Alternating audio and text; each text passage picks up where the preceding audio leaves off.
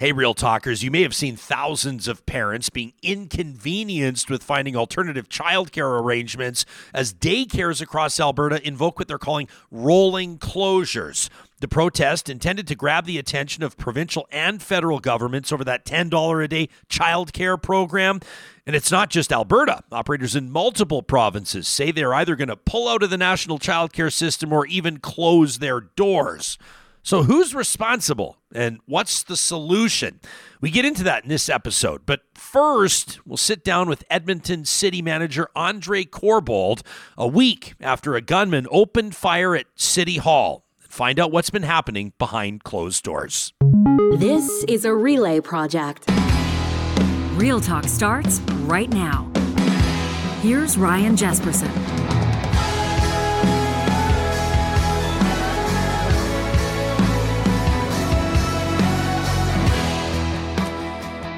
You know, in this edition of Real Talk, we're going to address something that's happening in our home province of Alberta as we speak, and it may soon not be just Alberta, as a matter of fact, because childcare operators and daycare operators are sounding the alarm that this long-promised $10 a day daycare initiative funded by Ottawa, $30 billion over 5 years, just isn't working. They say it needs to be topped up. They say it's not keeping up with inflation. Sound familiar? So how are daycare operators and entrepreneurs responding in Alberta? Well, with a series of rolling closures. In fact, you may be listening to this episode from home today, where typically you'd be at work at the office, but you don't have that option because the place that typically takes your kids and looks after them, doing a heck of a job, I bet, just isn't open today.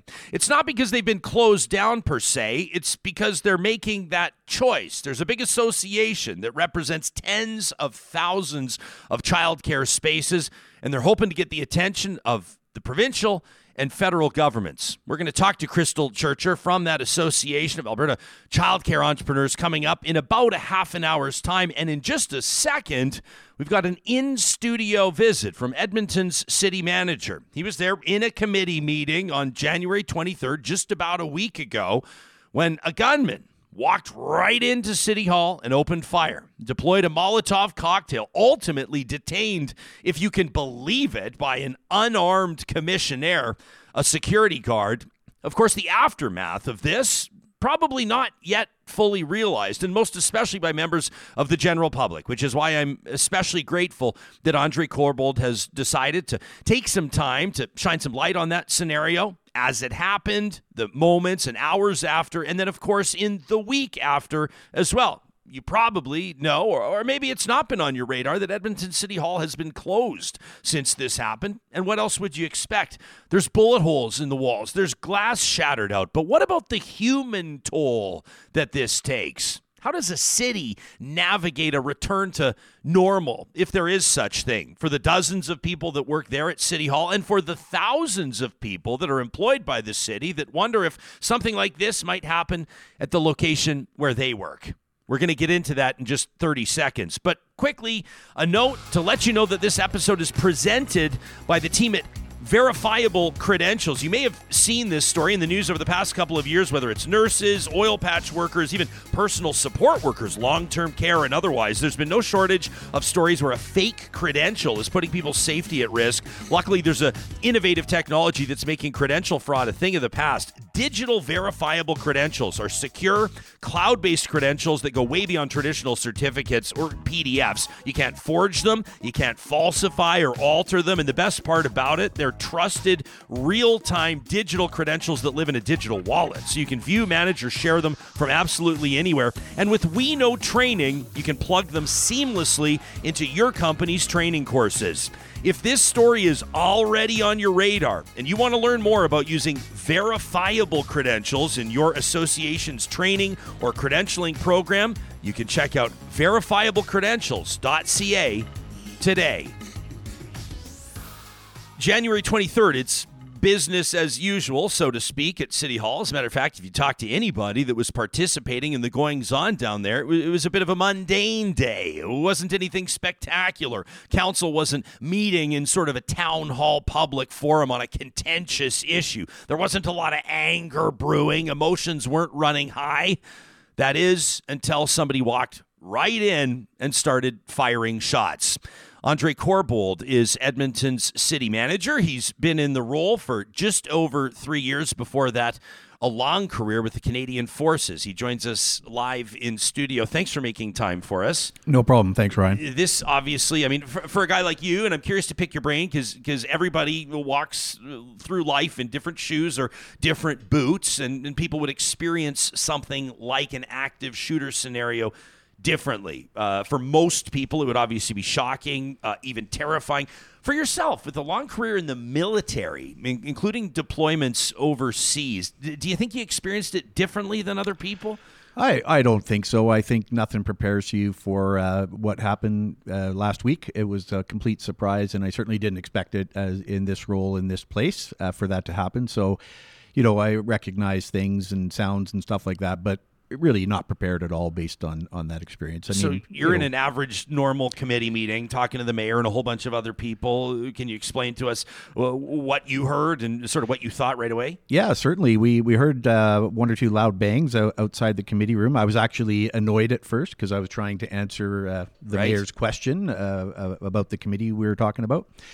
And I at first thought it was, somebody throwing chairs around or something like that. But then we heard, 3 more bangs, and it was clearly gunshots. And then that's when the clerk staff just really, came to life and did what they had to do in terms of the protocols. They closed the doors. We were moved to the right side of the room in order to be as safe as we could. And then we carried on with those procedures. So you talk about protocols. Is this something that kids in schools go through fire drills? The odd corporation does it. Everyone meets at the muster point. Had City Hall staff been trained or equipped to deal with an active shooter or an active threat scenario? Yeah, I would say to a degree, yes. There was some confusion in the moment because of the Molotov cocktails going off. There, as you can imagine, there was... in addition to the loud sounds of the gunshots, there was also a fire alarm going off. And so people reacted differently based on that. And what I found is people who saw and knew that it was an active shooter situation did the right things. Many, in fact, did exactly what they were supposed to do and sort of took cover and hid in place. And then the folks that didn't know that or were a little confused followed the fire alarm and actually exited the building, which I think was smart and good because in the end, there were less people in the building involved during that time. Yeah, people can check out our January 24th episode if they want to hear from Edmonton's Mayor Amarjeet Sohi and City Councillor Tim Cartmel. Cartmel talking to us about a scenario that is easy to imagine, which is sort of taking cover, if you will, or taking refuge in a stairwell and then not knowing, upon hearing that there's an active shooter, he goes, I know I'm supposed to get out of the building if there's a fire alarm, but I don't know what I'm walking into if I leave the perceived safety of that stairwell. I think everybody could relate to that type of scenario. The mayor whisked away by security, taken off property. A lot of the councillors and most staff still on site. What about you? I mean, what was your hour or 2-3 hours after like? Yeah, so I would say as we evacuated the building, we moved to alternate locations as everyone did. I don't think the mayor was actually whisked away. He actually stayed there for a bit because we wanted to make sure. Same with some of the other councillors there. We got everybody to the designated sort of evacuation spots once we got them out of City Hall. And then we were able to regroup in some of the other City of Edmonton locations to start doing what we had to do to deal with the situation. So how do you handle a pressure like that? For people that don't understand maybe the role of a city manager, maybe you can explain it for us in 1 or 2 sentences. You're essentially responsible. You oversee thousands and thousands of staff. Your role quite a bit different than the mayor per se, but in the operation of a city, probably equally as prominent. Would you agree? I don't know about that, but I mean, there's a lot. It's a big responsibility. I'd say so. And we've got a lot of amazing staff that help us. But the immediate action I took once we were able to regroup in Chancery Hall was to get the leadership team together and make sure that we understood what was going on and what we needed to do.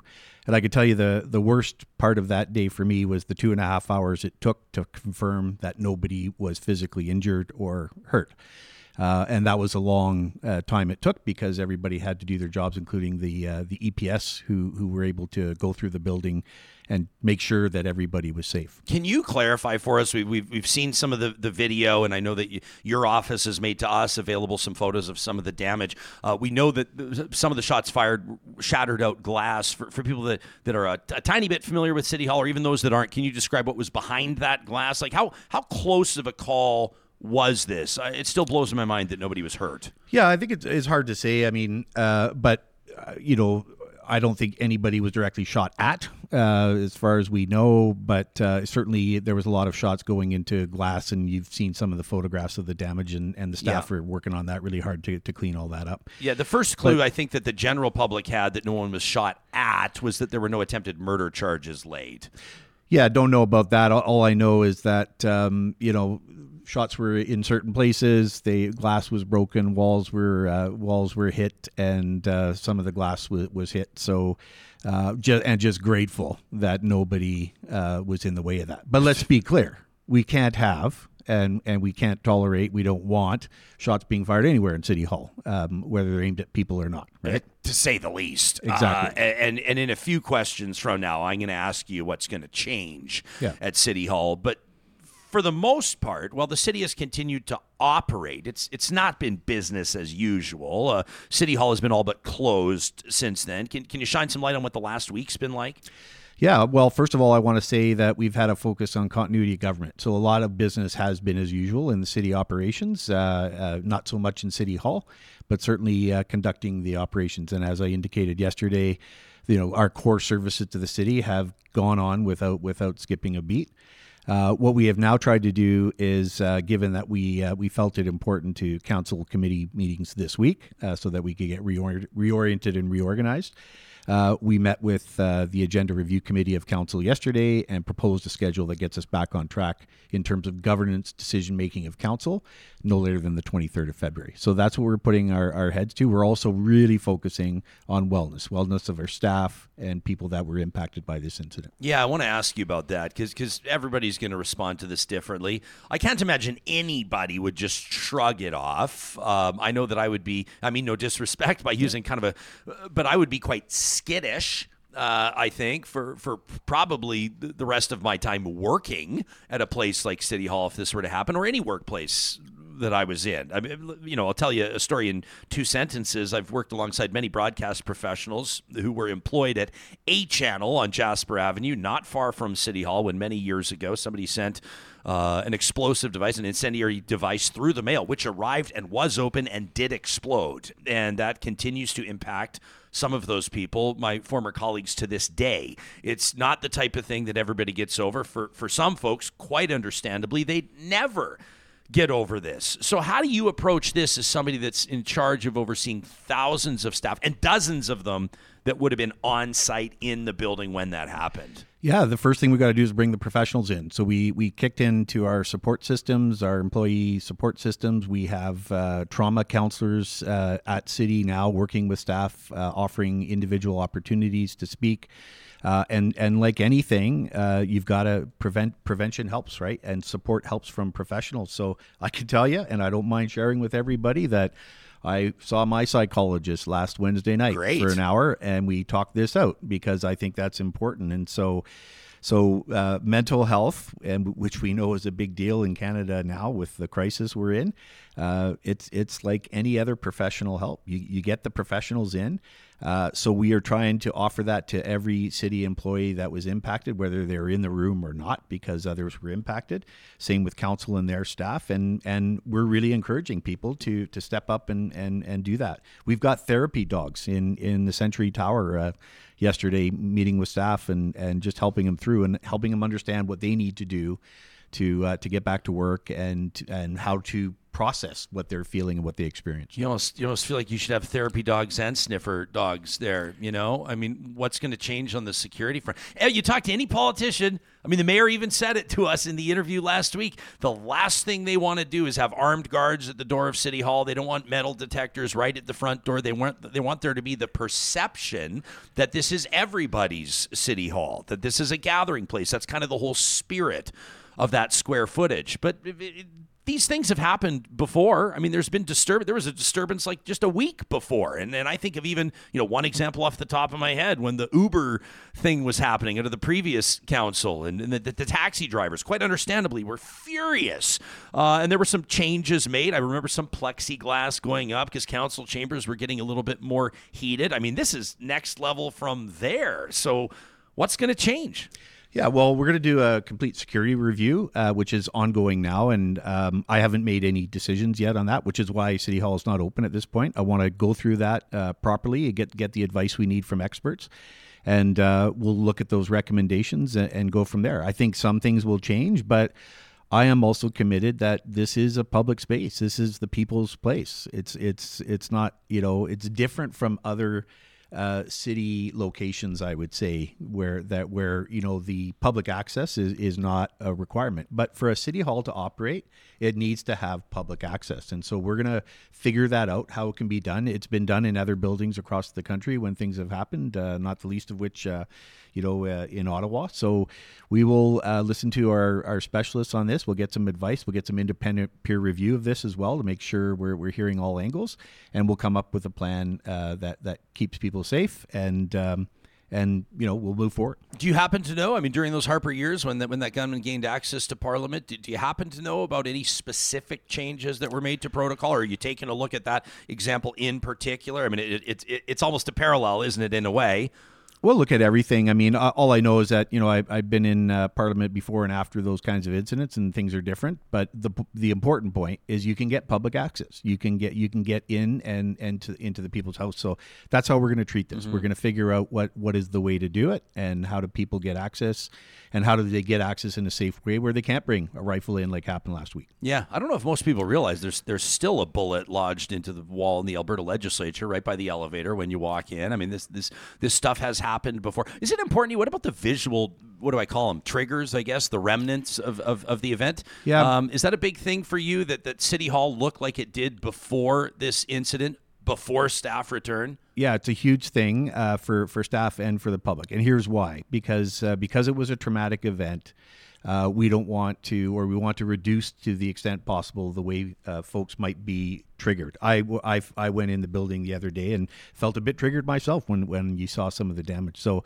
I got to do a shout out to our facilities folks, our fab shop, who are doing an amazing job at fixing what needs to be fixed, making it look like it was before.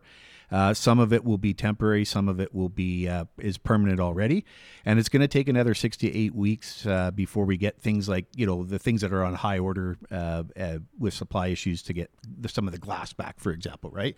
So we found other good furnishings in place right now. We've made the folks have done a great job at making it look really good. Covering up bullet holes, covering, cleaning the floor from the burnt damage from the fires. That's important stuff, and it's very important to people coming back, both employees and the public. How did you handle the pressures of the public needing the city to operate with council and public hearings and the like, as well as the needs of your staff? Like, how do you find that balance? What's that process like for someone in a leadership role? Yeah, I think what we do is make it clear that people come first, people's safety comes first, and I've tried to make that clear with staff from the very beginning, and that will process it. I also think that it's important for me to communicate to all staff about what's going on. I think the biggest issue you can have in an event like this is when information is not being sent out and people start to guess and think about what's going on. So I've been, putting a message out to all staff every couple of days, putting, slightly different messages out to folks who work at City Hall, trying to explain to them what we're doing, what the decisions will be, how they will be done, and just getting people ready for whenever the return is. In terms of continuity of government, I am really proud of the fact that the city continues to march on with getting stuff done. All the core services, buses, waste, it's all happening, right? Everybody's doing except their for water. jobs. Everything except and for the water is there. Well, and yeah, we can get into that if you like. But the reality is the core services are being done, and council is engaged. Council is making decisions. We had that agenda review committee yesterday. We're taking a look at everything. So, for example, we had a public hearing that has now been delayed.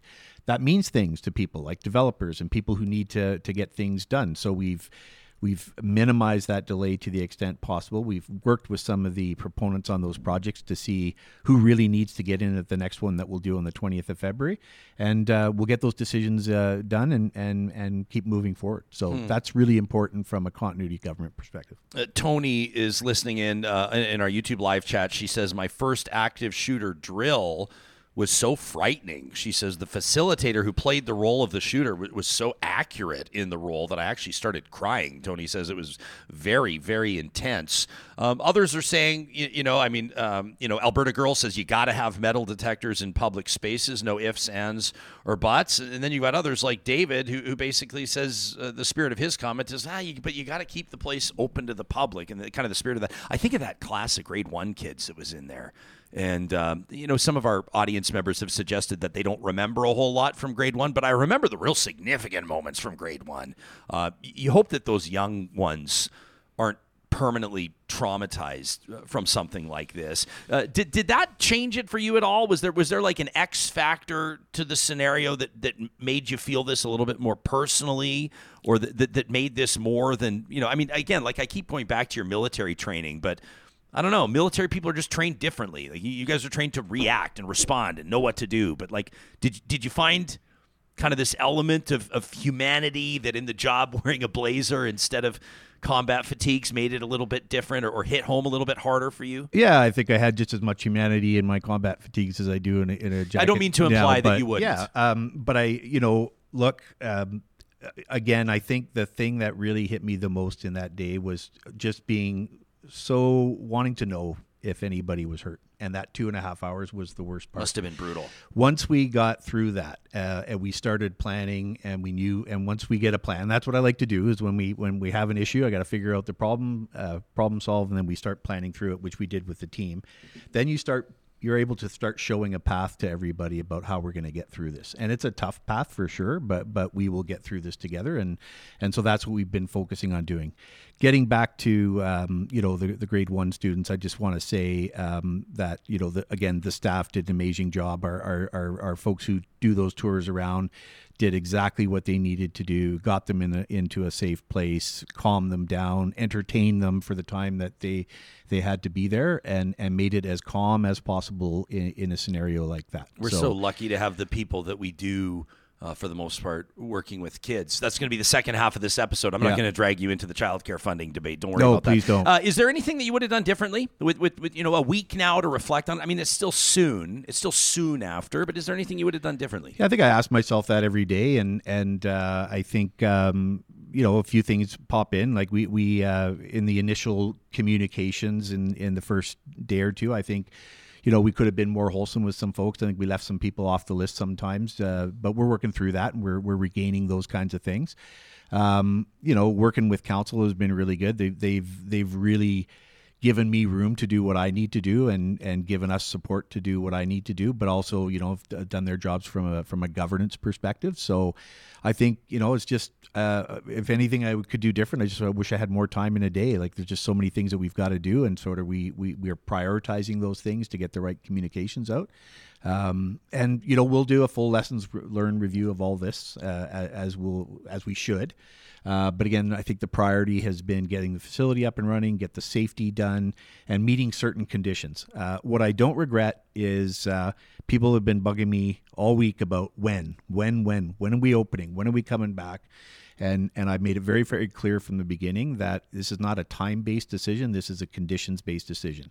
When it's safe, when we've done the security view, and when people are mentally ready to come back, that's when we'll come back. And we will have those timelines, I think, pretty soon, but I just don't have them today. And so we're not going to overcommit from a timeline just because people want to know when. Right? So you're not here to announce that it's opening today. What about the staff that may say, we don't ever want to come back? We love working for the city. We don't want to resign, but we can't see ourselves coming back to City Hall. I mean, is there thought gone into that already, I would imagine? Yeah, we're already starting to think about that. The good thing with the city is that we got lots of places to work from, and we're very good at working remotely given what we went through with COVID. So, but not only remotely, we've got tower space and office space in other towers close to City Hall. So, look, we're going to let people, and I've been very clear on this, it's their health first.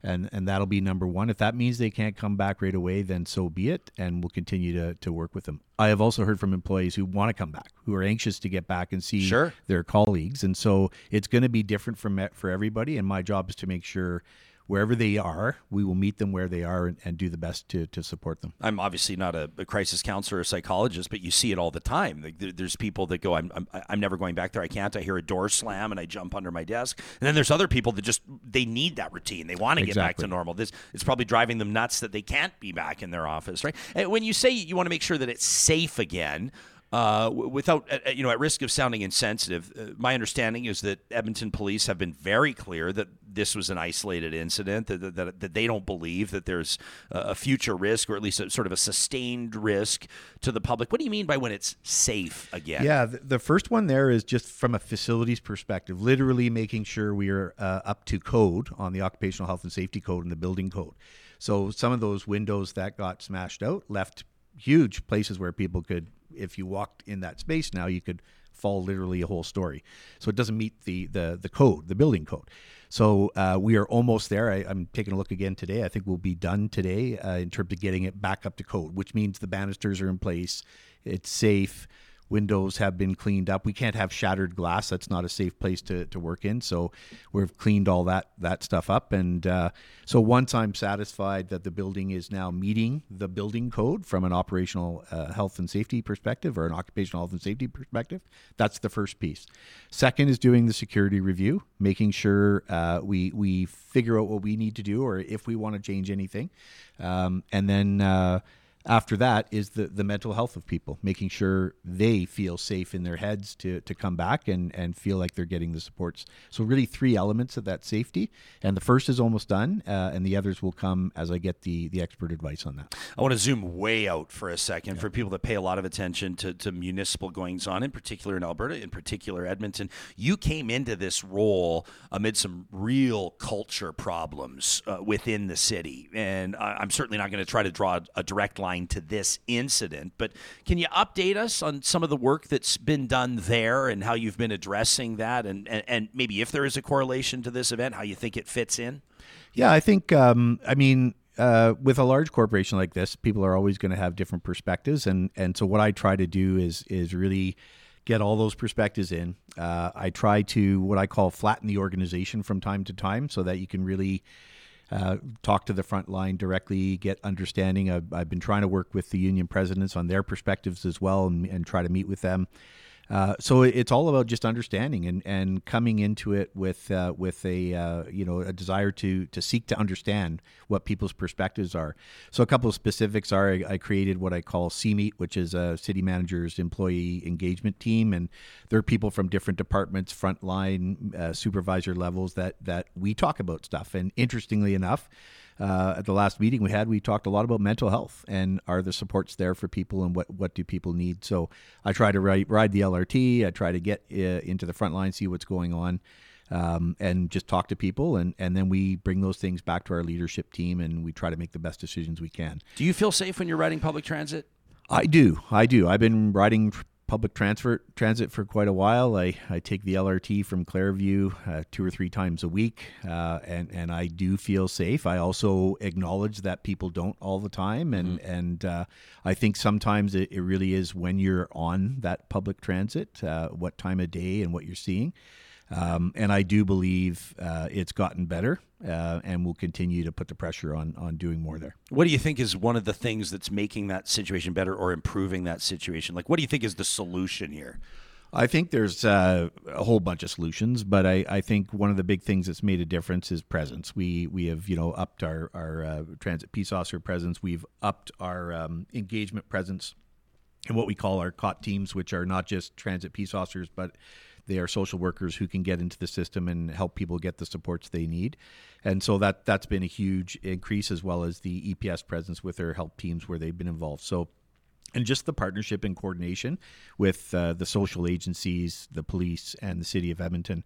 And you may recall that when we put the transit safety plan out in particular, we created this tri-party decision-making structure where it's not just the city, it's not just police, it's us together with social agency making decisions on how we do this.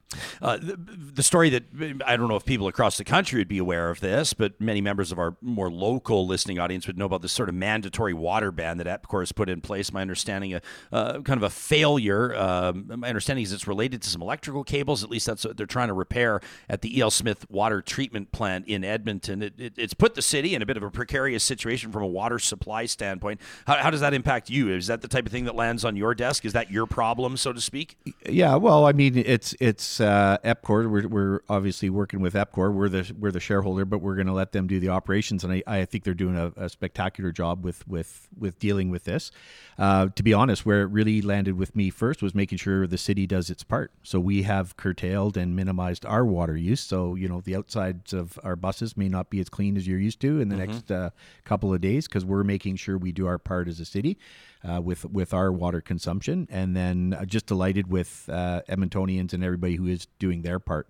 We see people talking about it on community pages. We see people a little frustrated with it and wanting to get back up to speed, but everybody's doing their part. And so I think that's really important. I'm not going to pretend. I think there is some redundancy in the system. The fact that we have two water plants and the fact that one of them is down but the other one is up and operating shows that there is a bit of redundancy in the system. And then, we're looking forward to this getting done as soon as possible. Yeah, I don't want to act like I know what's going on, but it's been implied that maybe there's we're hearing a lot about infrastructure deficits in Alberta. A lot of people are saying maybe that water treatment plant hasn't had the cash infusion that it needs to be up to snuff. I don't know if that's accurate or not. You might have a better idea, but it does fit into a bigger conversation. As I know, the city is projecting a $50+ million budget shortfall this year, and we talk to council. We talk to those on the political side of things more frequently than we do people on the operations side.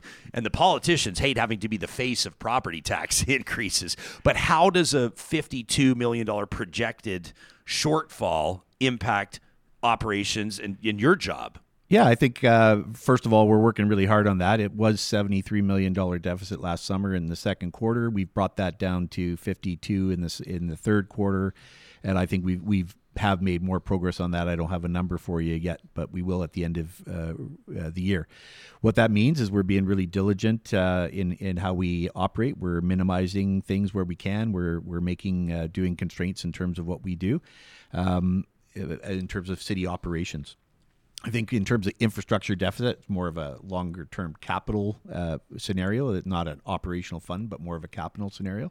And yeah, we've had lots of really productive conversations with council about, what can we do at what pace based on the available money. So, but that's a continual problem at every order of government I've worked at. And so, it's about prioritization and making sure you're doing the right thing. So you talk to council, and then council talks to Alberta municipalities, and then Alberta municipalities talks to the province, and then the province will invoke the feds, and then it gives us talk show fodder for months. Yeah. And that's kind of how it works. Yeah. And I would say, though, that in and amongst that talk show fodder, we get decisions, right? We get allocations, we get supports.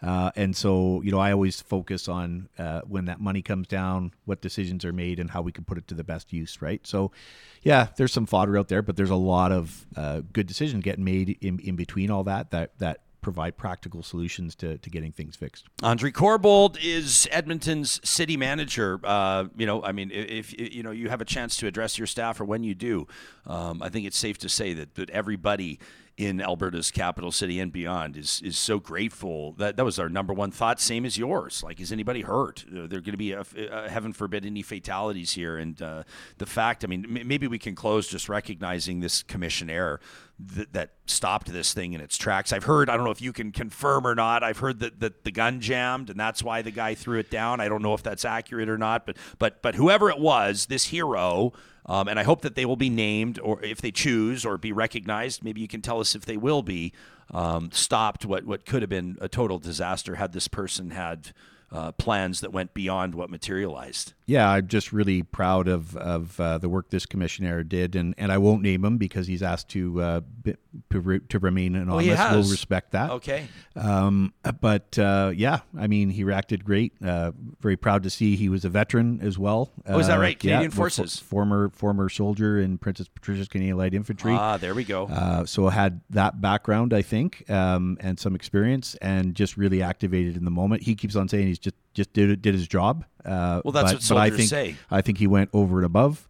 And I can guarantee, I don't know what it'll look like yet, but I can guarantee that we'll be working with the Commission Air Corps on, how this is recognized at the appropriate time. Okay, good. Andre, thanks for doing this. Thank you. We really appreciate your time. That's Edmonton City Manager Andre Corbould. Let us know what you think about that. And, of course, I'm sure that you have thoughts that go beyond where this conversation did. You can send us an email anytime to talk@ryanjesperson.com. In just a second, we're going to take a look at these rolling childcare closures. What's this all about? But first, I got to let you know that this conversation is happening, see, Andre, with the support of Real Talk partners like our friends at California Closets, who want to remind you that, we know that we're almost into February, and you promised yourself that you would get into that decluttering, get organized. January, you may not want to call it a New Year's resolution, but you were supposed to be doing it like a month ago, but we're not judging you, and nor is the team at California Closets. We just want you to know it's easier than you might think to get that ball rolling and to get yourself on the right track. Back to enjoying your space, taking back control of your space, walking into your home at the end of the day and going, it all starts with a free consultation with the California Closets design team. Then their installers go to work, and I'll tell you, the finished product will blow your mind. You can check it all out, including what they're doing in garages, by visiting their website. That's californiaclosets.ca. Our friends at Friesen Brothers want to remind you that February 1st is coming up. If you're listening to this on Wednesday, it's tomorrow. It's Thursday, and that means that at all Friesen Brothers locations, all 16 of them across the province, it's 15% off grocery purchases of $75 or more. That's obviously a huge deal for families that are trying to stretch those dollars. And if that is you, and if we're speaking to you, make sure you check out the Family Essentials flyer online at friesen.com. That's FRESON.com. Or in store, you can view the flyer. Our family loves the fact that not only is it quality food for low prices, but easy family meal solutions. They've got recipes. They've even got videos to show you how to make the food. They're going to make you look good. Friesen Brothers is Alberta owned and Alberta grown. At Athabasca University, they're always accepting applications. It's a little bit different than the standard or average or everyday post-secondary in that September's not always back to school and May and June isn't always finals and graduation.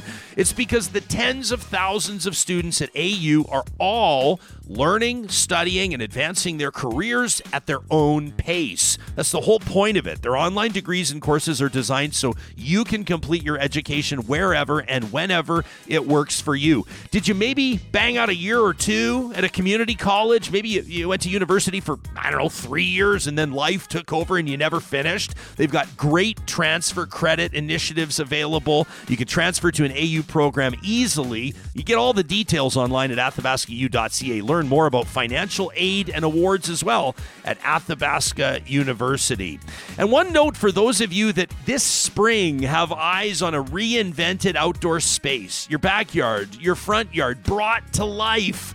We want to recommend you trust that project to Eden Landscaping. That's exactly what my wife Carrie and I did. We built up our budget to the point where we were ready to make a move, and we had all kinds of plans. Now, I'm going to be honest with you. Our plans didn't totally jive with the budget. So it was great to see Mike and his team help us nail down our top priorities, find some efficiencies, and then also reiterate where the real investments should be. We're thrilled with the turnout. I can't wait to show you this spring. Johnny, we got these Japanese lilac bushes that are going to start coming in the spring. Ooh. And I'm super excited to be posting about that on my Instagram. It's a pleasure to work with the great listeners at Eden Landscaping, and you can find them online at landscapeedmonton.ca.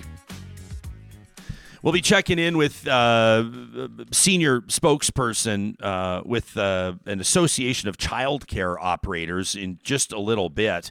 You may have seen this, like thousands and thousands of Alberta families are being inconvenienced this week. And for some of you, you may use stronger language than that. I'm not making light of it. You show up to your daycare. Hopefully there was some proactive measures, maybe an email or a phone call ahead of time, but they're going to be closed. Not because they don't have water, not because their power is out, and not because they've been ordered to close, but because they're trying to make a point. They're trying to make a point with rolling daycare closures. I don't know if they're playing off the rolling blackout thing that resonated with Albertans as the grid was under threat a couple of weeks ago, but rolling daycare closures this week as they're trying to get the attention of the province and the feds. This is all around that underfunded daycare lament, and we're hearing about it from operators, which is understandable. Inflation's up, costs are up. We're hearing about it from the province as well, which I think is kind of interesting. Danielle Smith, Alberta's premier, calling out the feds. You may have heard this on January 30th. That's yesterday. She says, I recognize that childcare operators are in an extremely difficult situation thanks to out-of-control spending by the federal government that's increased inflation and significantly impacted operating costs. The current cost control framework, says the premier, established by the feds, does not recognize inflationary pressures that childcare operators are facing. And she goes on from there. She says, over the coming weeks, says Danielle Smith, I'll be meeting with our incredible childcare operators to work on solutions together. There's a few things that jump out at me on this. Number one, it is kind of hilarious to talk about out-of-control spending from the feds and then ask for even more money. The other thing is that Alberta was very proud, and it wasn't the only province. Ontario was another, but Alberta was very proud under then Minister Rebecca Schultz in that portfolio to be negotiating its own deal with the feds. They didn't want that baked-in Ottawa solution. Alberta wanted its own. It wanted its own plan. And so it negotiated with Ottawa over quite some time and ultimately reached an agreement that obviously the province of Alberta, or the government of Alberta, let me say, was very proud about. I remember that release at alberta.ca at the time. You know, the federal provincial childcare agreement, and the Alberta government was crowing about how it had successfully negotiated an agreement with the feds to increase accessible, affordable, and high-quality care, talking about how they were helping Alberta families save money in two ways, with affordability grants and with childcare subsidies. And so now it seems, of course, a little strange on one hand to have the province pointing the finger back at Ottawa, complaining about a deal that it negotiated, but at the same time, and number two, I guess we just expect this, don't we? I mean, when's the last time an order of government took complete responsibility for something that wasn't working the way that it was supposed to work? Now, the feds on this front have basically been unapologetic. They really have. I mean, federal ministers are talking about this and basically saying that the provinces knew what they were getting into. The provinces knew the deal when they signed on to $10 a day childcare. That's Families Minister Jenna Sudds, who says that provinces like Alberta, quote, had their eyes wide open when they signed on to that $10 a day childcare program, says it's now up to the provinces to make it work, despite the fact that they're seeing growing pushback from daycares that say that this program is going to make them go bankrupt. It's sort of hard when you're trying to wrap your mind around this, that whole $10 a day idea. I understand why it's so important for families. For a lot of families, it's been a game changer. Mm-hmm. And I understand how much money that Ottawa's already putting into this. Sure. And we're going to get emails, I guarantee, from people that are going to say, it's not Ottawa's money, it's our money. I know what you're going to say. You're not wrong about that. It's still not enough. But how is it going to be enough? $30 billion a year, $30 billion over 5 years, so $6 a year. Yeah. Equitably, based on population and needs spread out by Ottawa based on those individual deals with provinces and territories. So, so you're looking at $6 billion a year, but the math just doesn't add up. No, and you've got childcare. You know $10 a day is not enough. It's so great for families that need it. Of course. One of the things that I've heard people debate is whether or not everybody should qualify. And there are some, and you've looked at past programs, some families that have qualified, some families that have not qualified for it based on need. And I think that for the most part, people would suggest that families under a certain income threshold or with other factors at play should qualify for subsidized childcare while others shouldn't. We got an interesting email, and this was from Riley. I wanted to give Riley Riley credit. She wrote in on January 3rd. So this was like almost a month ago. And we have a working list of some of the, the segment ideas and roundtable ideas and interviews that we're working on. And then, real life stuff happens like shootings at City Hall, and then things get bumped down the list. But Riley had put this on our radar by way of her personal experience about a month ago. And I wanted to give Riley credit. I did email her back personally and let her know we were looking into it. But here we are about to talk about it today. Riley says, a few weeks ago, I was informed by my child's daycare that there's going to be a rate change in the new year. And as I read the fine print before signing that notification form, I did a double take when I read that it was going to be a rate decrease of almost $175 a month. And I know for a lot of people it was way more than that. Riley says with the cost of everything else in life going up, this felt like that scene from that IKEA commercial. Remember the lady running out when she got the great deal? She's like, start the car! Start the car! Riley says it wasn't until speaking with a number of colleagues and friends in a similar life stage as me with children in childcare that I learned how profoundly our daycare operators are being negatively impacted by that affordability grant program. Riley says, don't get me wrong, the cost savings have every household with a child in daycare feeling like they've won the lottery, with the cost of childcare being nearly cut in half since January of 2022. But I also believe that the average person assumes that our daycare operators are functioning like business as usual, when in actuality, a deeper dive reveals that they're, in many circumstances, in a precarious financial situation. Riley says coming out of COVID, the bulk of childcare operators were already super stressed financially, and this added burden could very well result in a number of childcare centers having to close. Not exactly the outcome you're looking for when you're trying to drop the cost and increase the availability of this service. Riley says, I don't pretend to understand the nuances of daycare funding. Us neither, Riley.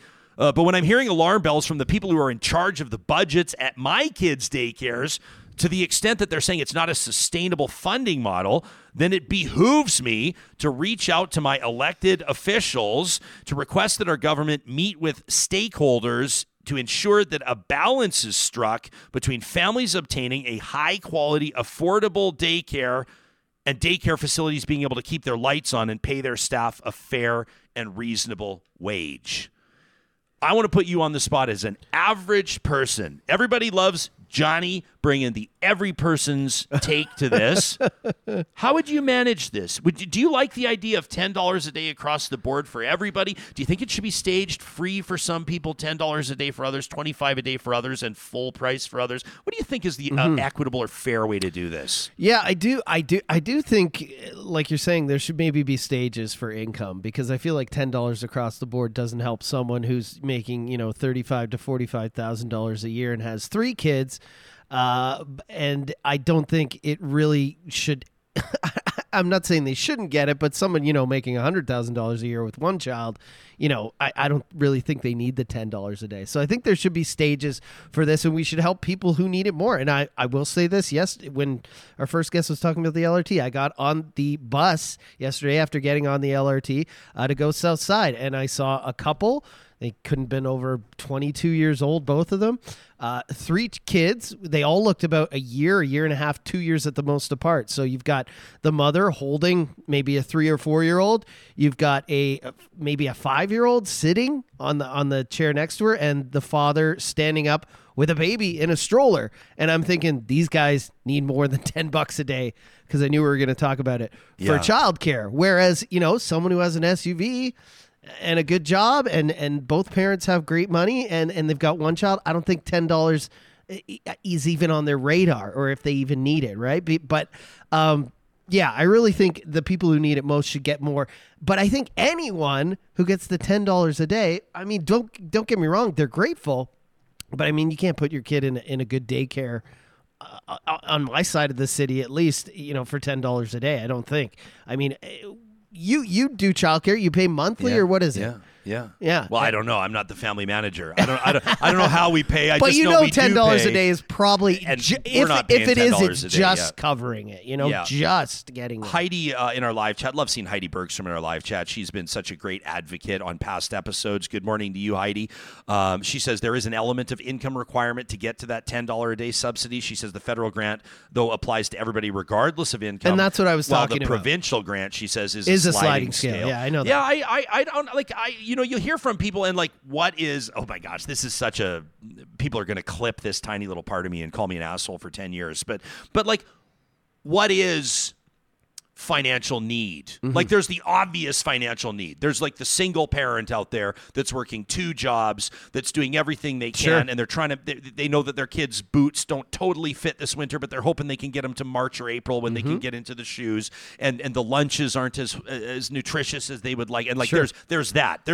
I mean, we look at homeless encampments. We look, like, there are people in extreme financial, I'm not talking about that. That is obvious. But when you start talking about families, that, like, I guess what I'm trying to say is to suggest that a family that has a dual income type scenario, or there's a higher earner in that family, and they've got the nice house in the suburbs, and they've got 2 vehicles, and one of them's an SUV with leather. Do they need the federal grant at all? They maybe have a trailer. Well, but here's my point. Like, people also spend what they make. That's true. And I'm not saying it's the job of the feds to bail everybody out because you bought a holiday trailer and a snowmobile in the same year and you're having a hard time make your payments. But, like, a lot of people believe that a subsidy for something like childcare should be extended to everybody. Yeah. I'm kind of 2 minds on this. I honestly feel like I'm of 2 minds on this. I'd be curious to know where Real Talkers land on this. We're gonna talk to Crystal Churcher in just a couple of seconds, and I'll pick her brain on this, and I'll also recognize right out of the gates that some people, and I've seen it online, and I'm seeing it in our chat, and I'm seeing it in emails that we're receiving, are also cynical of what's happening with this organization. They kind of wonder, where did this organization come from? And is this organization carrying water for the provincial government, calling out the feds in this scenario? So we're going to get to that in just a second. Before we do, every single Wednesday, we have a chance to head out to the mountains and basically remind ourselves of all the opportunities that lie in wait out there to make My Jasper memories. And it's very, very, very exciting for me and anybody else that loves getting out into the mountains with 1 or 2 planks strapped to your feet, to let you know that our friends at Marmot Basin have now officially opened their new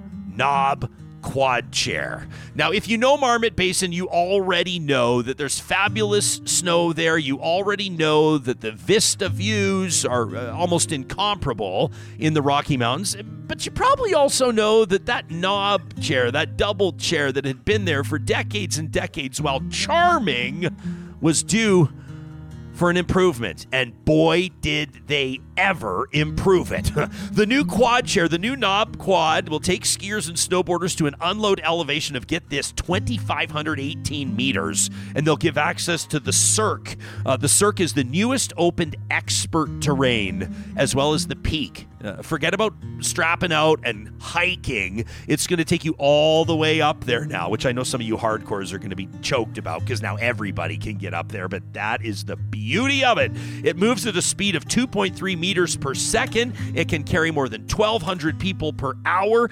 Put it this way, it takes under 8 minutes from load to unload, and it is an absolute game changer for the upper mountain. It joins Marmot Basin's 4 other lifts that shuttle you all over the mountain for those panoramic views I was gushing about, plus great runs for all skill levels, from the beginners, maybe skiing or snowboarding for the very first time. I recommend their lessons. They do an amazing job out there. They've got childcare on the mountain as well for the real young ones. And then, of course, they've got all their other chairs open now, too. You can learn more details, including why they were named to a Reader's Choice Award from Traveler Magazine in 2023 by visiting their website, skimarmot.com.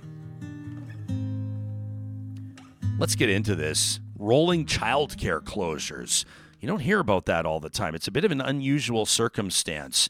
And there's a team. There's, as a matter of fact, an association representing thousands and thousands of childcare spaces, of Alberta's childcare operators, and Crystal Churcher's here to speak to us on their behalf. It's the Association of Alberta Childhood Entrepreneurs. Crystal, thank you so much for making time for us today, and welcome to Real Talk. I think this is the first time you and I have chatted. It is. I'm excited to be here today. Thank you. Yeah, you bet. I was talking about these minus 40 temperatures a couple of weeks ago. And we heard about the potential of these rolling blackouts. And I thought, boy, this is sure effective messaging to talk about rolling childcare closures. How did we get to this point? No, we've been at this for 2 years to really raise awareness and bring these issues forward. We've had success as an association, as operators, to get messaging out there to expand our, federal agreement in Alberta to include private operators. But we felt that this was just, coming through our province without really transparent information for families to understand where we were going in childcare and what our system was going to look like at the end. We felt that we needed to take some, critical action to really bring awareness to the public and to parents. This is, we read, before we talked to you, we read an email from one of our audience members named Riley, and she'd had, it sounds like, a pretty moving conversation. She emailed us right after she talked to her children's childcare operator, who basically told her something that no parent would want to hear, which is that they don't think that their business is sustainable. Can you explain to us, since these changes were implemented, since Alberta signed on to this federal deal and Albertans started seeing the benefits, the early benefits of that $10 a day incentive, exactly how that impacted childcare operators? Like, when it came to the bottom line, they weren't just receiving $10 a day, but where is the stress coming from, and why is it most exacerbated now? Sure. Well, we're 2 years in, so I think that it's taken time for these problems to really come to the surface. And that provincially, the way that our program is funded is not going to have an impact on all centers. Some centers signed into this with higher fees than others. Some, have, a mass amount of centers. They can carry debt and loss a little bit differently than small operators. So it is different all across the sector of who's going to be impacted, but enough centers are impacted that it should matter to our government moving forward. When operators signed into this agreement, it was the beginning of 2022. We were coming out of COVID. A lot of us had been kind of asked to keep fees low, compassionately low, to encourage parents to come back into childcare after all the closures. And then we signed into this $10 a day program, and our fees were locked. So for a lot of centers, veteran centers that have been in this program since the start, we're locked into fees that are really not reflective of true costs anymore. And when we did sign that agreement in January 2022, we were required to reduce our fees to parents by 50% immediately. So that was the immediate reduction that parents saw. And that's the affordability grant program. That was, okay for the first 2 years. Some operators were struggling. Most of us could make it work. But every time there's an increase of a reduction for parents, it means that the operators have to reduce our fees further. So for this agreement we're at right now, our interim agreement, January 2024, for 15 months, we've been asked to reduce fees to about down about 15%. So parents are paying, $15 a day at the most. A lot of parents, if they're subsidized, are actually paying nothing. So operators, how the system works, this is so confusing, and I hope that I'm trying to kind of come across very clear here. How this works for operators is we reduce our fees on the first of the month. The parents pay the remainder. We wait till the end of the month, and then we can put a claim into the government to get that money back. That takes 5 to 10 business days. So we're essentially carrying that cost of this program for 40, 45 days. With 50% of that, we could still manage to pay our operating costs, rent, wages, those kind of things.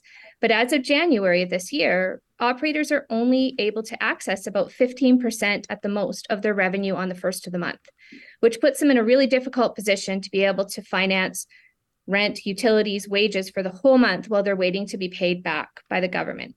That's where the kind of viability of centers is at risk.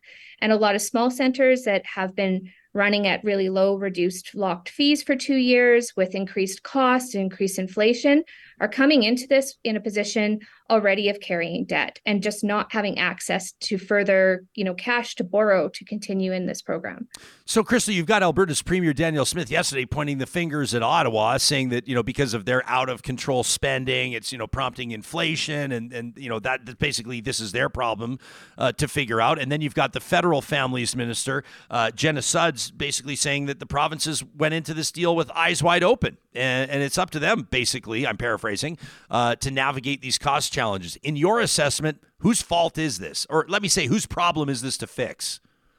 unfortunately, it's going to be parents and families' problem at the end of the day, right? This all comes down on to operators and families to navigate what's left of our childcare system at the end of this rollout, which is why we felt it's so important to continue these conversations and to raise the issues. I think that, there's fault on all levels. We have essentially a government takeover of our childcare sector across Canada.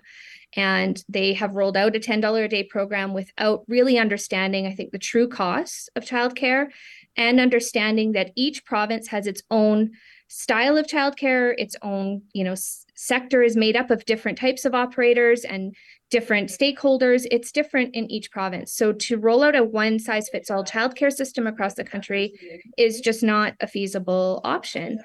We're also looking at, provincial government who has, again, not done proper consultation with operators. They're not engaging on the ground childcare operators in a way that they can learn how the sector works and learn what they can do to create these systems that actually work on the ground. I think these ideas of $10 a day childcare sound amazing, but I always am questioning, where did that number come from? What can you actually buy for $10 a day? We were just talking about that before you joined us. It does, I understand that this is subsidized. I understand that.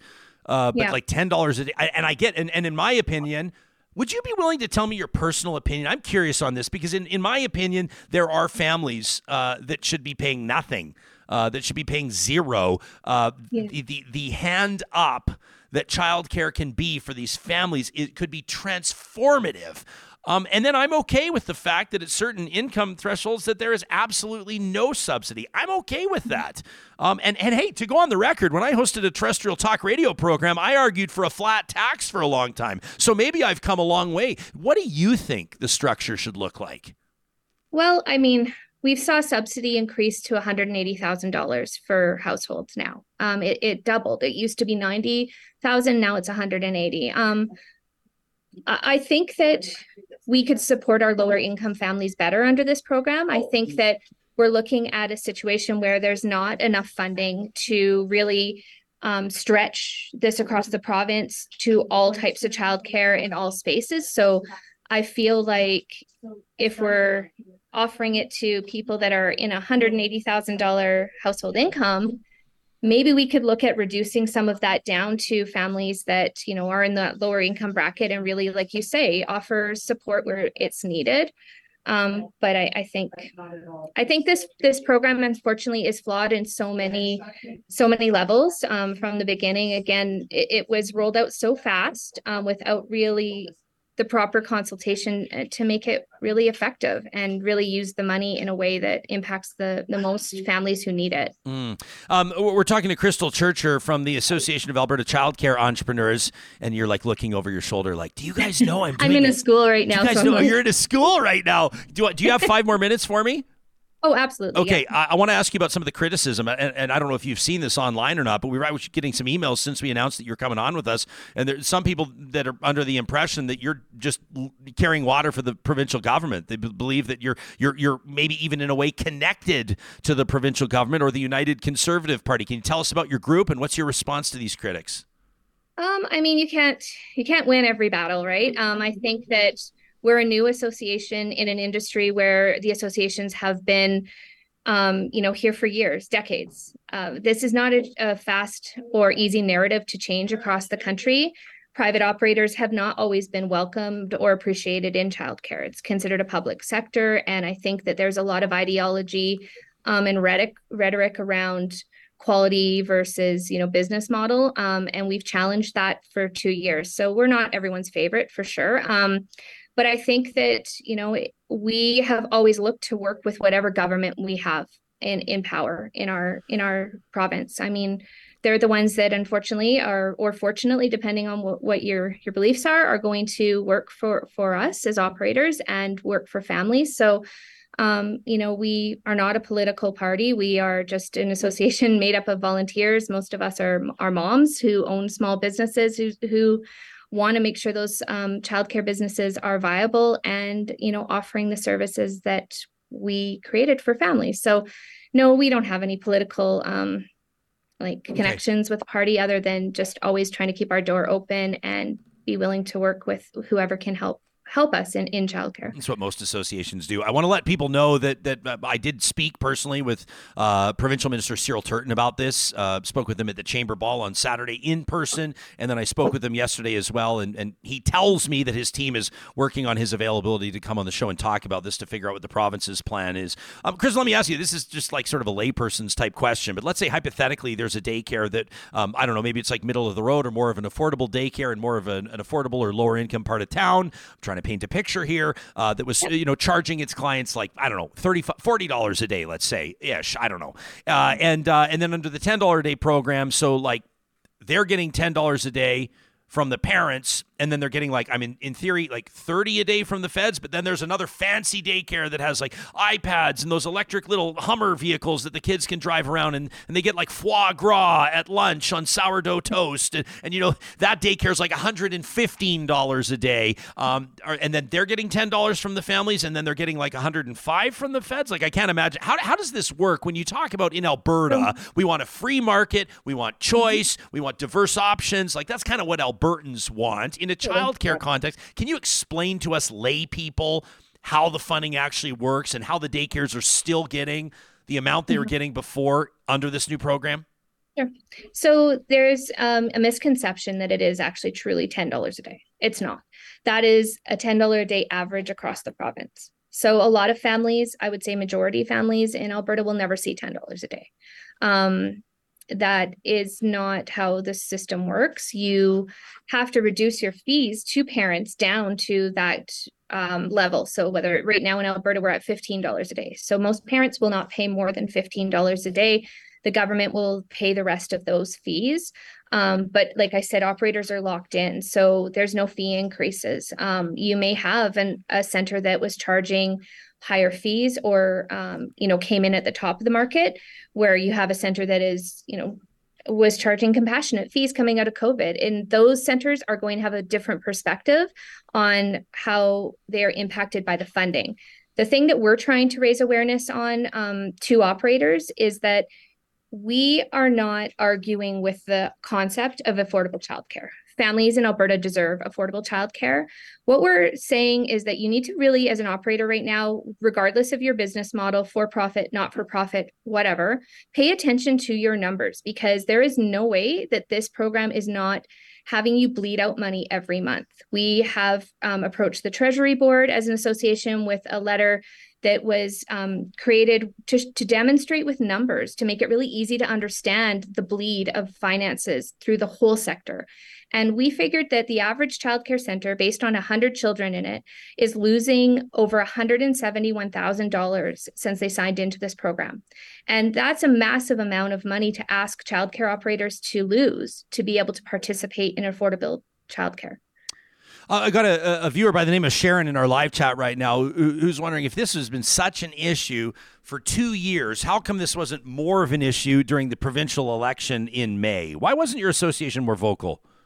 We have been very vocal. But like I said, we're a new association. We're up against, I would say, rhetoric and ideology around where the role of private childcare is in the Canadian system, with some powerful associations that don't always welcome our opinion. And I think that it's been great that we've had the media coverage we have in the last month, but that hasn't always been the case. And, it's not for lack of trying. We, again, are volunteers who put as much time in as we can while running our centers and raising our own children. So, we did work within the provincial election to try and make sure that all, parts of the election, everyone understood the issues. Childcare is not always an easy issue to explain on a political platform.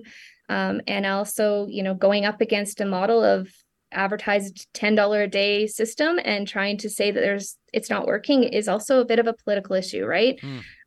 You're really taking on this promise and this like golden gift to Canada from the federal government, and that doesn't always make you popular with with Canadians either. Yeah, I want to get into the whole for-profit idea in just a second, because we've got some interesting comments in our live chat. But first, we received an email to talk@ryanjesperson.com from Jennifer, who says she's been working in childcare in Alberta since the late 90s. So I've not even read. I'm going to read this cold a little bit to you, but I would be curious in your response, Crystal. She says, number one, regarding the timing of government payments to programs, she says this isn't new. We've always been a month behind. We get paid for the prior month, like 2 weeks into the current month.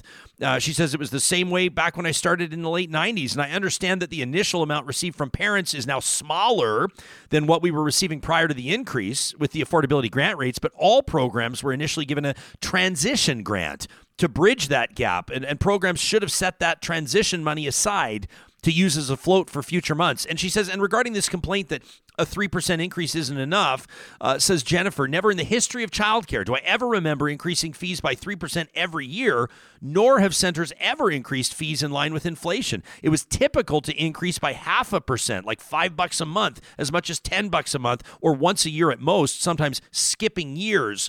But the only time fees were ever increased beyond that was in response to funding cuts, which we've definitely had.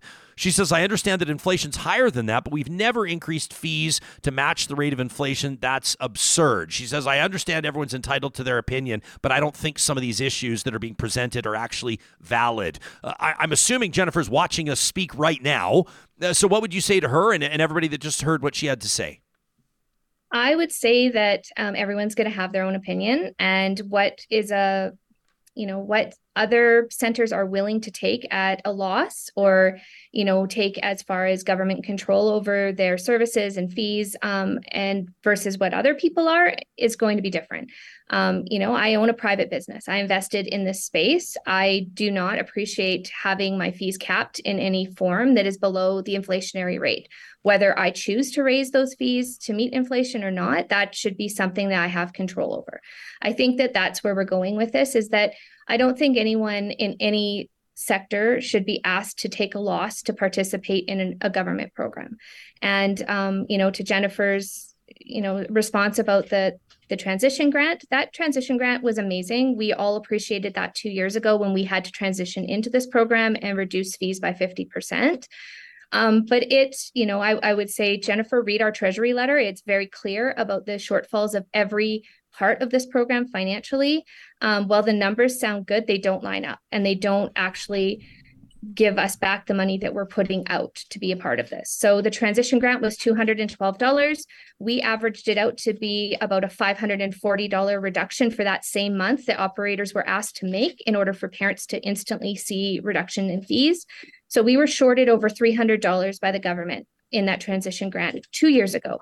There is no way that transition grant payment from 2 years ago would be something that people would have available that would even actually cover the cost of what they're putting out to transition into this next phase of this agreement. So I would say check your math, do your numbers. A lot of operators are unaware of the losses that they're actually incurring until they see it written out in front of them. Unfortunately, this is a sector that is not always business minded. A lot of us work on the floor. We're in the programming side of our centers and not necessarily in the bookkeeping back end side. We've got an interesting comment here from Travis, and I'll have my own opinions, and this will be my last question too. I know that you've got a lot to do today, Crystal. I appreciate your availability. Travis says, and I don't even know that this is up to you to defend, but he says, how does your guest defend a for-profit model when it comes to childcare? He says, why is childcare not a public service? He says, there's no role for private care. It is morally abhorrent, says Travis, that it's not a publicly provided service. It pays for itself because both parents can work and pay taxes. I've got my own thoughts on this. I'm going to share them after we thank you, because I actually think, to Travis, be careful what you ask for, and the political blowback on suggesting that. Anyway, I'll do that in a minute. That is a political powder keg. But what would you say in closing? I mean, I have a lot of opinions on that. I'm a mom of 2 young children that have utilized childcare. I am also a childcare operator, so I have lots of opinions.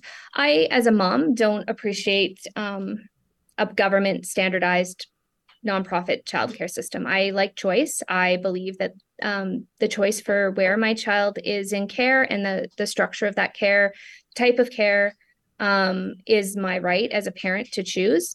I don't think that the government should have a role in creating childcare systems. And I think if we look to the other public systems in our province and country to see how well those are working, we can get a quick answer on how well government does in creating these kind of systems.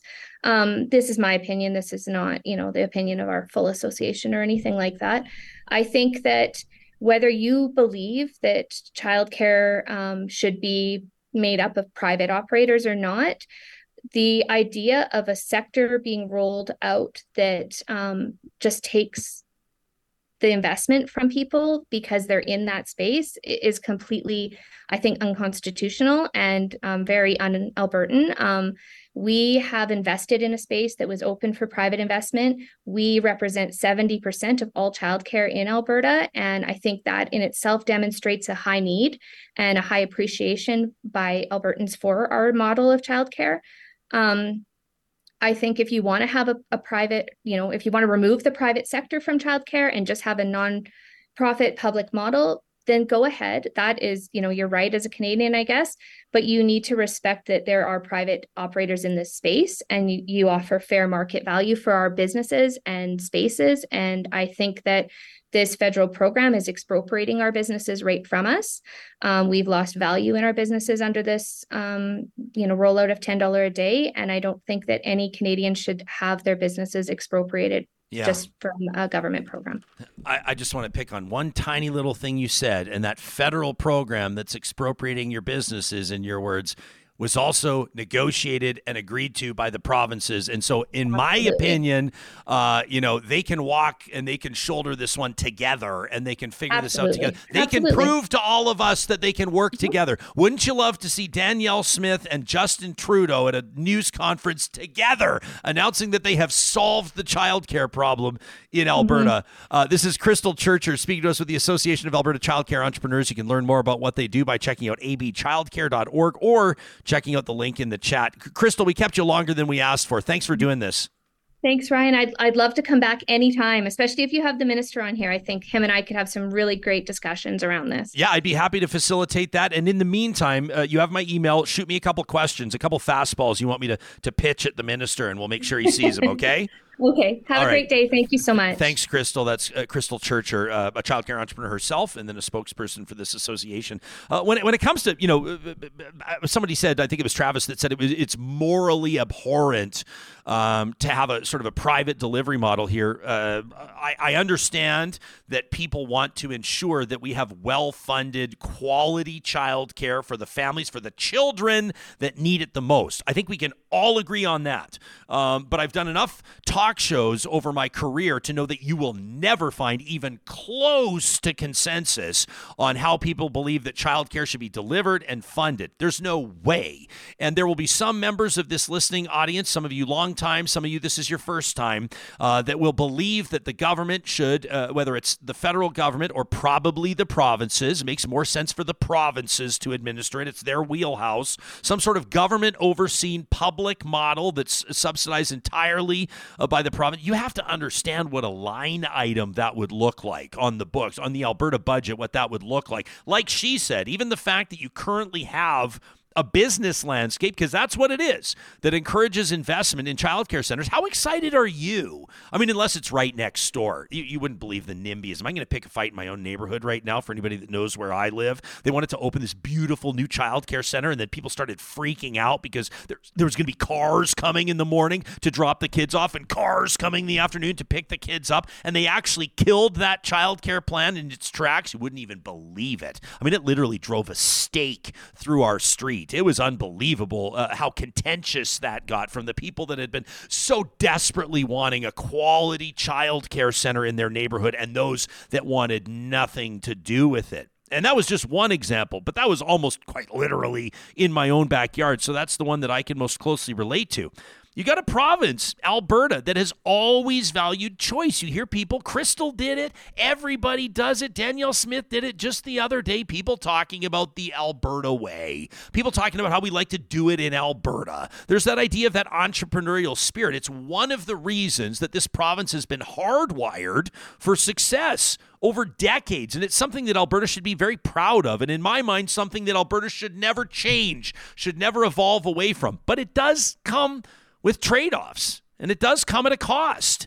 Right? We want choice in education. And so you've got private schools, and you've got Montessori schools, and you've got homeschooling robustly supported by this provincial government. And I know some of you have feelings about that, and we're going to be talking about parents' rights and all that starting tomorrow. That's when we're expecting that legislation coming down from the United Conservative government. Hell, we've already talked about it for 2 almost full shows this week. So you've got choice in education. And then there are those, the advocates for public education, and bless them, and I don't say that lightly, that argue that some of this choice and some of the ways that the choices are funded means that public education takes a bit of a hit.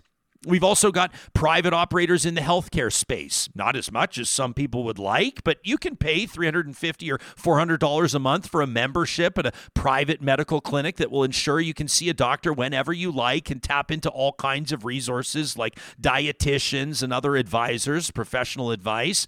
Or, of course, you can navigate the public system.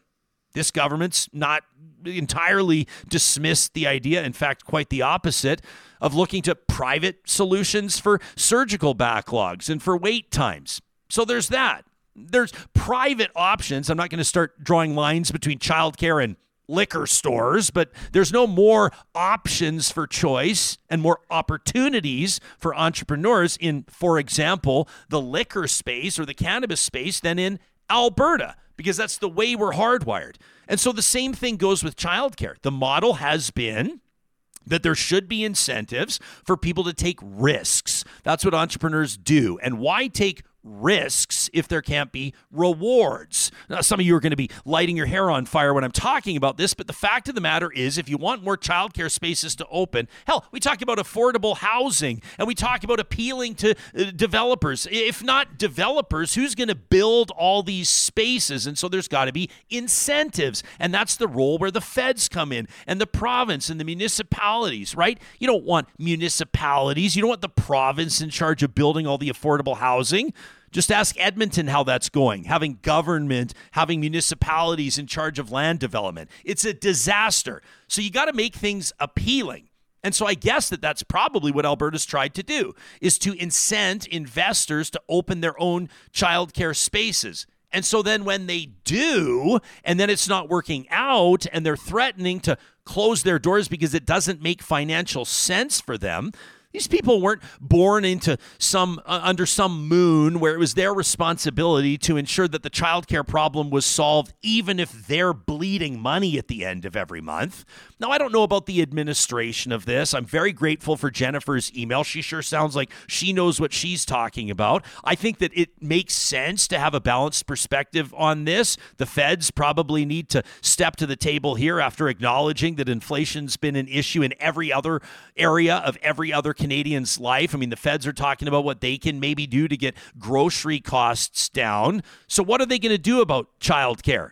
But let's not let the provinces off the hook here. The provinces are the ones that didn't want to sign on to the federal model, much like Alberta and the carbon tax, right? Alberta wants to go its own way. It wants to negotiate its own deal with the feds. And so in your life, in your professional or personal life, when you negotiate a deal and then the deal doesn't work out the way that you hoped it would, whose fault is it at the end of the day? Now you're going to say, oh, what do you want, Jesperson? We're all just supposed to look in the mirror and point our fingers at ourselves and go on with our days? No, but let's have a reasonable and informed approach on whose job it is to figure this out. Minister Cyril Turton did say he's going to speak with us. I'm hoping that's going to be tomorrow. Sometimes I do these things to kind of put him on the clock a little bit, but we're going to work on that to get his take on what Alberta intends to do about this, and we'll take a bigger look. We'll zoom this out as we do on this show to see what other provinces and territories are doing. I suspect at the end of the day, we're probably going to look to Quebec, and everyone's going to say, well, look at how their model's working, and then that's going to annoy everybody in Western Canada, and I jest. Talk@RyanJesperson.com is where you can reach us with your thoughts. We'd love to hear from operators and investors in this space. I would love to hear from parents that are watching or listening to this at home right now because their daycare is experiencing one of these so-called rolling closures. This show is nothing without your feedback.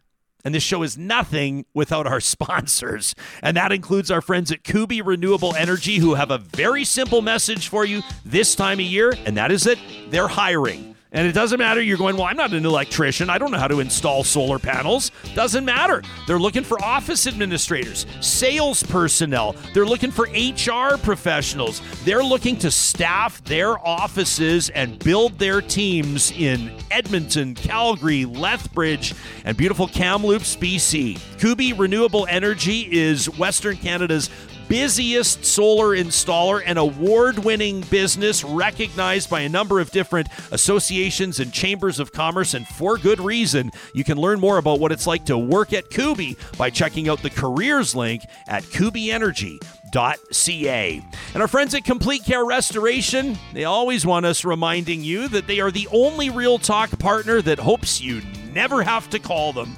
But if you do, heaven forbid, experience some sort of sewer backup that floods your basement, or a burst pipe, or in the summer months, we're expecting more drought this spring, more drought this coming summer, heaven forbid a wildfire or some other incident, could be asbestos, could be the discovery of black mold, do not go at it alone. Do not leave it in the hands of somebody who is not a trained professional.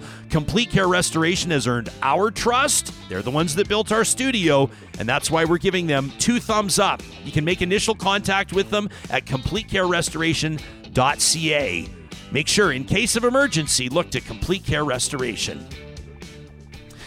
So we're going to be looking at this childcare story to see where it goes. We're paying attention to the Hockey Canada story. We now know the 5 names, those former Team Canada players that have been charged with sexual assault, including that bizarre scenario in Calgary with the Flames, Dylan Dubé. The team essentially suggesting that he lied to them, telling them why he was taking leave. We'll be following that. And coming up on Friday's Real Talk, you know we present a Real Talk Roundtable to wrap up every week of episodes. We're putting a panel together of people with lived experience, informed perspectives on what the so-called parental rights legislation could mean long-term for the Albertans of today and the Albertans of tomorrow. It's why we do what we do, because we truly care and we believe in the value of Real Talk, and we thank you for sharing that value.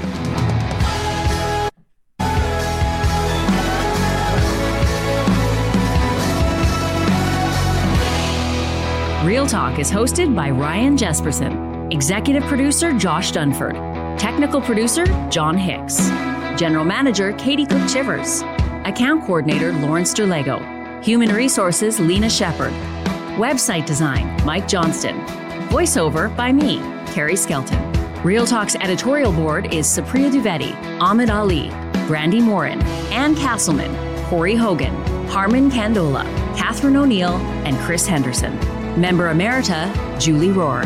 Real Talk is recorded in Edmonton, Alberta on Treaty 6 territory, the traditional and ancestral territory of the Cree, Dene, Blackfoot, Saulteaux, and Nakota Sioux, home to the Métis settlements and the Métis Nation of Alberta.